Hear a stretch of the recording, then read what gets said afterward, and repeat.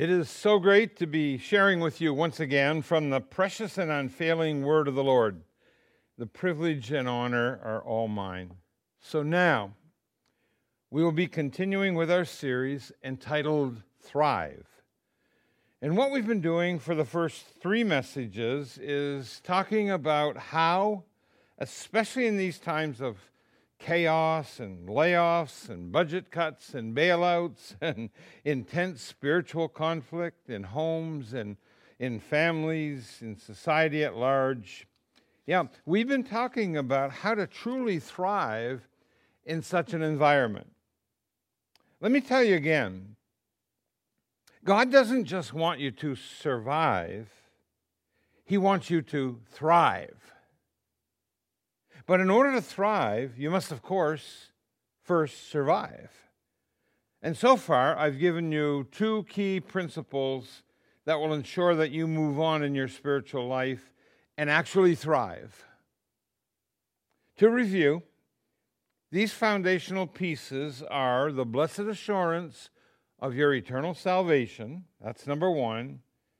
And we spent 2 messages there, reassuring, and then secondly, thriving in the Spirit of God. Now I want to move on to installment number 4 in our series, simply put, thrive through worship. With that theme in mind, let's hurry now to Psalm 103, verse 1, which reads, "Bless the Lord, O my soul, and all that is within me. Bless His holy name." Could we pause for prayer? Heavenly Father, thank you for the blessing of knowing you. Thank you that you have called us into your family, and thank you for the blessings that you've heaped upon us. Father, one of the greatest blessings of all is the ability to worship and the call that you've given us to come and worship you, to bless the name of the Lord, to lift you up into the high place. And Father, that's our intention today. So as we gather around your word, I pray that your Holy Spirit will direct us, will lead us into all truth, and Scripture will open for us in a way that we've never maybe seen it before, and will give you the glory, the praise, yes, the worship. For we pray in Jesus' name, amen. I want to read a portion of the 4th chapter of Matthew, starting at verse 8. And I want to talk about a situation that Jesus finds himself in before he ascends to the mountain and delivers for what we call the Sermon on the Mount, and we've been hearing some great messages on that. So I'll not get into that, but I want to just go back to Matthew chapter 4, and I'm starting to read at verse 8. And it says, "Again the devil took him to a very high mountain and showed him all the kingdoms of the world and their splendor.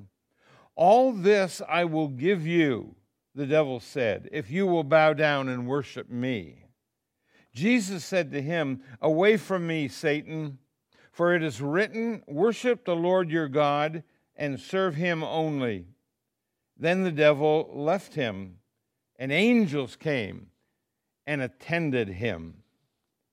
As I delve into this topic of worship, I feel led to ask a piercing question, and it is this: does worship make a difference?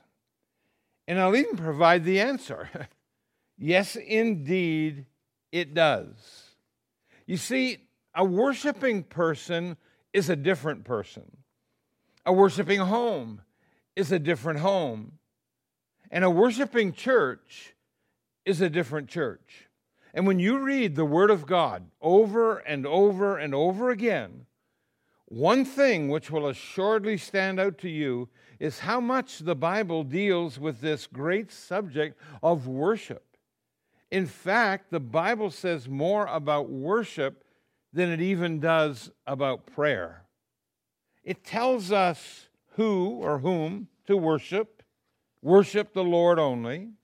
It tells us how to worship with all that is in us. And it tells us when and where to worship. In the family of believers, in public, in private, in good times, in bad times, when you feel like it, and when you don't feel like it, and maybe then more so than ever. The big question really is, what happens when genuine worship is rendered? I want to declare that without a shadow of a doubt, you will not survive nor thrive unless you learn to release the power of worship in your life. In thinking about how to thrive through worship, in order for us to understand what real worship is all about, allow me to offer these 4 stellar facts for fuller consideration. First fact is the focus of worship. Why? Because, to be honest with you, everyone is a worshiper. Let me repeat that.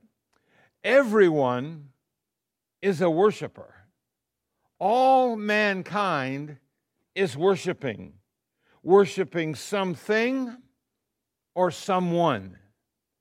And that prompts the further question: who or whom or what are you worshiping? Who or what is the focus of your worship? In that Matthew 4 text that I read a few moments ago, and down in verse 10, Jesus said that we are to worship only the Lord God Almighty, the Father, Son, and Holy Spirit, the Lord thy God, he said. And hey, Psalm 34, verse 3 says, "Oh, magnify the Lord with me, and let us exalt his name together." Just think about that word, magnify.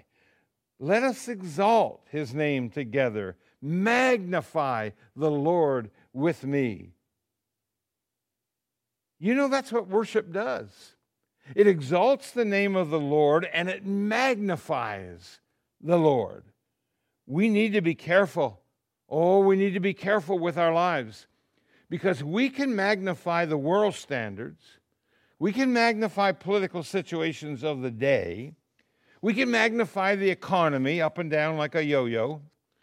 We can magnify the latest report from the doctor, good or bad. We can magnify even tensions in our personal lives, in the family, in the community, and in the world as we know it. But the Bible doesn't say to magnify any of these things. It says to magnify the Lord. Do you know how a magnifying glass works? I just happen to have one here, and I like it. I use it a lot, and I have a couple of them. This is my favorite. Well, that's right. You know how it works. If you focus a ray of sunlight through this glass and onto some dry paper or leaves, and I promise I'm not going to set anything on fire here today, but you can start a fire pretty quickly. And that's why so many people, just bringing that into the spiritual realm, so many churches, so many seniors, so many teens, so many millennials, so many other demographics, you name it, are not on fire today because they're magnifying the wrong things. A number of years ago, John Maxwell asked Bill Bright, the founder of Campus Crusade for Christ and the author of the book, The 4 Spiritual Laws, how he did all the things he did. He said that Bill Bright's response was this. Maxwell said, when things got tough, Bill said he just concentrated on the attributes of God. Wow. You know, since I read that comment and heard that story, I thought about it over and over again. And every time I think of it, it just seems to be a purifying action. It just seems to be something. I just said, what an answer. Think of it. God's omnipresence, God's omniscience, His omnipotence, His justice, His love, His unchangeable character, His grace, His forgiveness, His glory, His greatness, His ability and His power and His eternal truth. Wow! What an answer, Bill Bright. Oh, what a great answer. Oh, beleaguered friend, that kind of thing will help you out too in these times that we're living in right now. There is chaos, and they are trying times. And it is difficult to kind of see through the cloud and get a clear picture. So let's praise, let's worship, hey, and let's magnify the Lord. For yes, worship makes a huge difference, a monumental difference. So that's the focus. Second, the forms of worship. And there are many, many forms of worship. Here are just a few samples. This list is not comprehensive or complete in any way. But I have listed a few for your consideration. One is a sincere outpouring of emotion. Another is crying. Another is laughing. Another is lying prostrate before God. Another is shouting. Another is hand clapping. And something called everyday living, whether it's working or driving or eating or doing whatever transactions need to be done or taking care of personal responsibilities, whatever it might be. And then there's also singing and joyful noise making and instrumentation of all kinds. And then there's one that's often forgotten or maybe even ignored, and that is serving. What a wonderful way to worship. You see, physical expressions of worship are found in a number of places in the Scriptures. To proclaim is found in Psalm 92, verses 1 through 3. To shout is found in several places, but I'm only going to give you a couple. Psalm 27, 6 and Psalm 66, 1. To bow down, that's found in Psalm 5, verse 7. And to lift your hands is found in Psalm 63 and verse 4. To clap your hands, found in Psalm 47, 1. And do you know that the Bible instructs that if believers fail to clap their hands in joy for the Lord, that the trees of the field will clap their hands? And this is to say, God will be worshiped and adored and exalted and magnified. Yes, He will. And then to sing Psalm 5:11 and 7:17, and the Scriptures replete with other examples.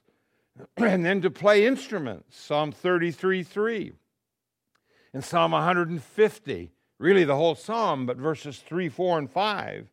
And even to dance before the Lord, Psalm 149, verse 3. Now we find, as we get into this a little further, that there are at least 6 Hebrew words for praise. I'm going to share those with you quickly. First, yada, actually pronounced tada, the extended hand. That's what this word means. It means to throw out the hand. Therefore, to worship with extended hand, the psalmist declared this: "Thus I will bless thee while I live. I will lift up my hands in thy name." That's pure heart, holy hands. The second Hebrew word is halal, H-A-L-A-L. That is the primary word for praise in Scripture. It is used no fewer than 165 times in the Old Testament. For instance, if you put that word halal plus Yahweh, you will get our word hallelujah. So that means praise the Lord. It means to shine. It means to show. It means to celebrate. And that's what we do. We celebrate the Lord. The third word is shabak, to address in a loud tone. Be careful here. To address in a loud tone, to triumph, to exclaim, or giving a shout of praise to the Lord and a confession of praise for worthiness to God Himself. And then the fourth word is barak, to kneel down, to bless God as an act of adoration. You know, in Scripture, it implies expecting to receive a blessing from the Lord. Psalm 95, verse 6. Oh, come, let us worship and bow down. Let us kneel before the Lord, our Maker. And then the fifth word from the Hebrew is zamar, and that means to touch the strings. This is all about instrumental worship. The musician in Psalm 150 is a perfect example of this type of praise. As a matter of fact, Psalm 150 is known as the musician's psalm. And then sixth and last is a word that we pronounce tehillah, Tehillah, and that means to sing or to laud, a song of praise. And you know, this word appears 57 times in the Old Testament. Psalm 22 and verse 3 says, God is enthroned on the praises of Israel. Psalm 34 verse 1 says, His praise shall continually be in my mouth. So not only the focus and the forms, but thirdly, let me confidently speak of the forever piece of worship. We have the focus, we have the forms, and then we have the forever piece of worship. Because that's what we're going to be doing, my friends, forever and forever and forever and forever and forever. Amen, amen, amen, and amen. Here's what we read. In Revelation chapter 8, verse 1. And when he had opened the seventh seal, there was silence in heaven about the space of half an hour. So, get used to it. Followers of Jesus, lovers of Christ, if you don't like action, get used to it.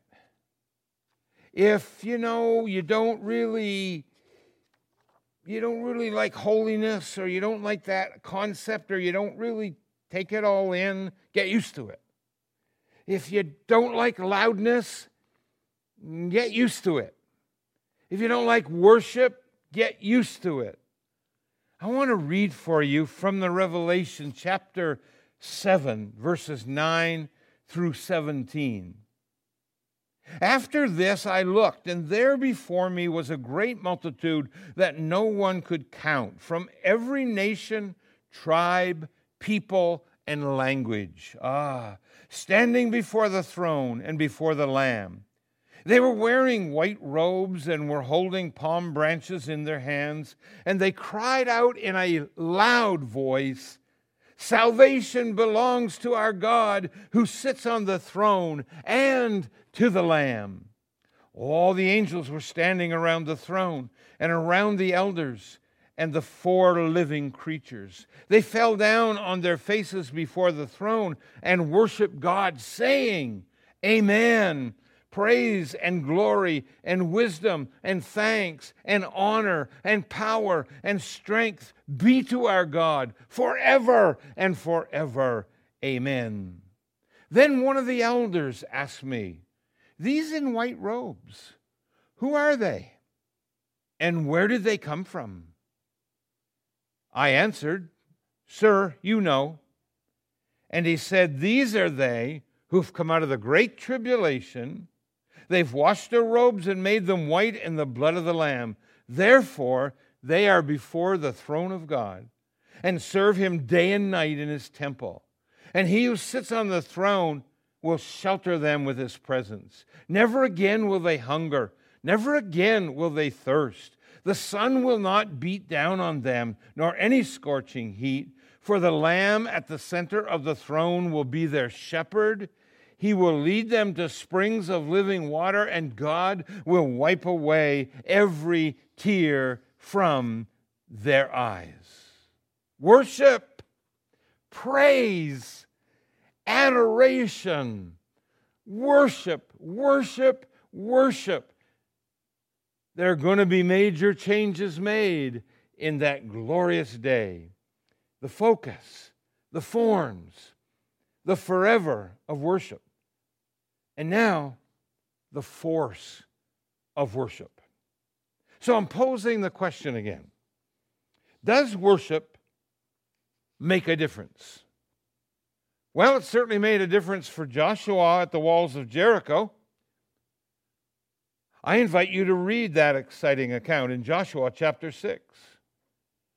It made a rather huge difference for Job in all that he had gone through and in all that he suffered after being such a righteous man and living according to the precepts of God's instruction. And for Job in chapter 1, it says, "Then Job arose and rent his mantle and shaved his head and fell down upon the ground and worshipped and said, 'Naked came I out of my mother's womb, and naked shall I return thither. The Lord gave, and the Lord has taken away.' Listen, blessed be the name of the Lord." And for Jehoshaphat in 2 Chronicles chapter 20, who commandeered that fantastic military victory, listen, all through the power of worship and praise to God. What about David? I mean, over and over and over again, he found himself coming back to the place of dependence on praise and worship to bring him through so many of life's toughest battles. One of my lasting favorites would still be that saga of Paul and Silas in the Philippian jail. Acts 16. This is a text of my very first sermon I ever preached in public. I won't preach it to you, but I want to read a few verses from that chapter. The crowd joined in the attack against Paul and Silas, and the magistrates ordered them to be stripped and beaten with rods. And after they had been severely flogged, they were thrown into prison, and the jailer was commanded to guard them carefully. And when he received these orders, he put them in the inner cell and fastened their feet in the stocks. About midnight, Paul and Silas were praying and singing hymns to God, and the other prisoners were listening to them. You heard that right. Singing and praising God at midnight. Stay with the story. And then the miracle happened.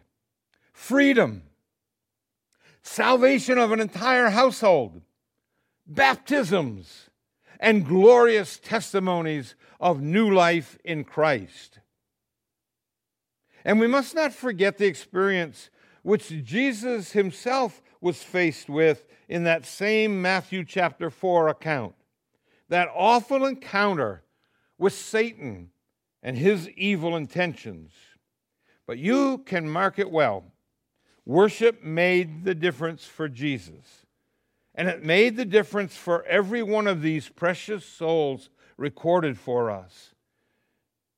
And it makes the difference for millions of blood-washed saints down through the ages. And it will make a difference for me and for you. We can count on it. We can know it. Yes, it will make a difference. With this in mind, friends, I want to share two more very, very key facts with you about worship, and I'll do it quickly. First, to worship is not a suggestion. It is a command and an expectation of Scripture. God is to be worshiped. Our praise is to go to Him. And secondly, it doesn't just happen. Listen, you have to, quote unquote, set the table to be ready to truly worship. So ask yourself, am I ready to really and honestly set the table for worship? If you are, I praise God with you. If you're not there yet, I pray God will lead you to that place of submission, that place of understanding, that place of desire for God only, and that place of praise and then worship of the highest order. My friends, when you're at that place and you can honestly say, I'm ready to set the table in my life for worship, you can get set to thrive through worship. Keep on thriving. And let's pray. Thank you, Heavenly Father, for the truths of your word. Thank you for the way that you just unfold these many truths and bring them into our hearts and lives and minds. And help us, Lord, to be convicted and convinced. And help us, Lord, to see that these are important times and these lives of ours are not just set here by happenstance, but you have a purpose for us and you have a will for us and you want to be worshiped. Heavenly Father, may our lives reflect and redound to that glory, the very glory of God Almighty. Oh, lift up your hands, lift up your heart, lift up your soul, and bless the Lord together. We thank you for all that you're doing in the lives of every person listening to this message. We worship you. In Jesus' name, amen.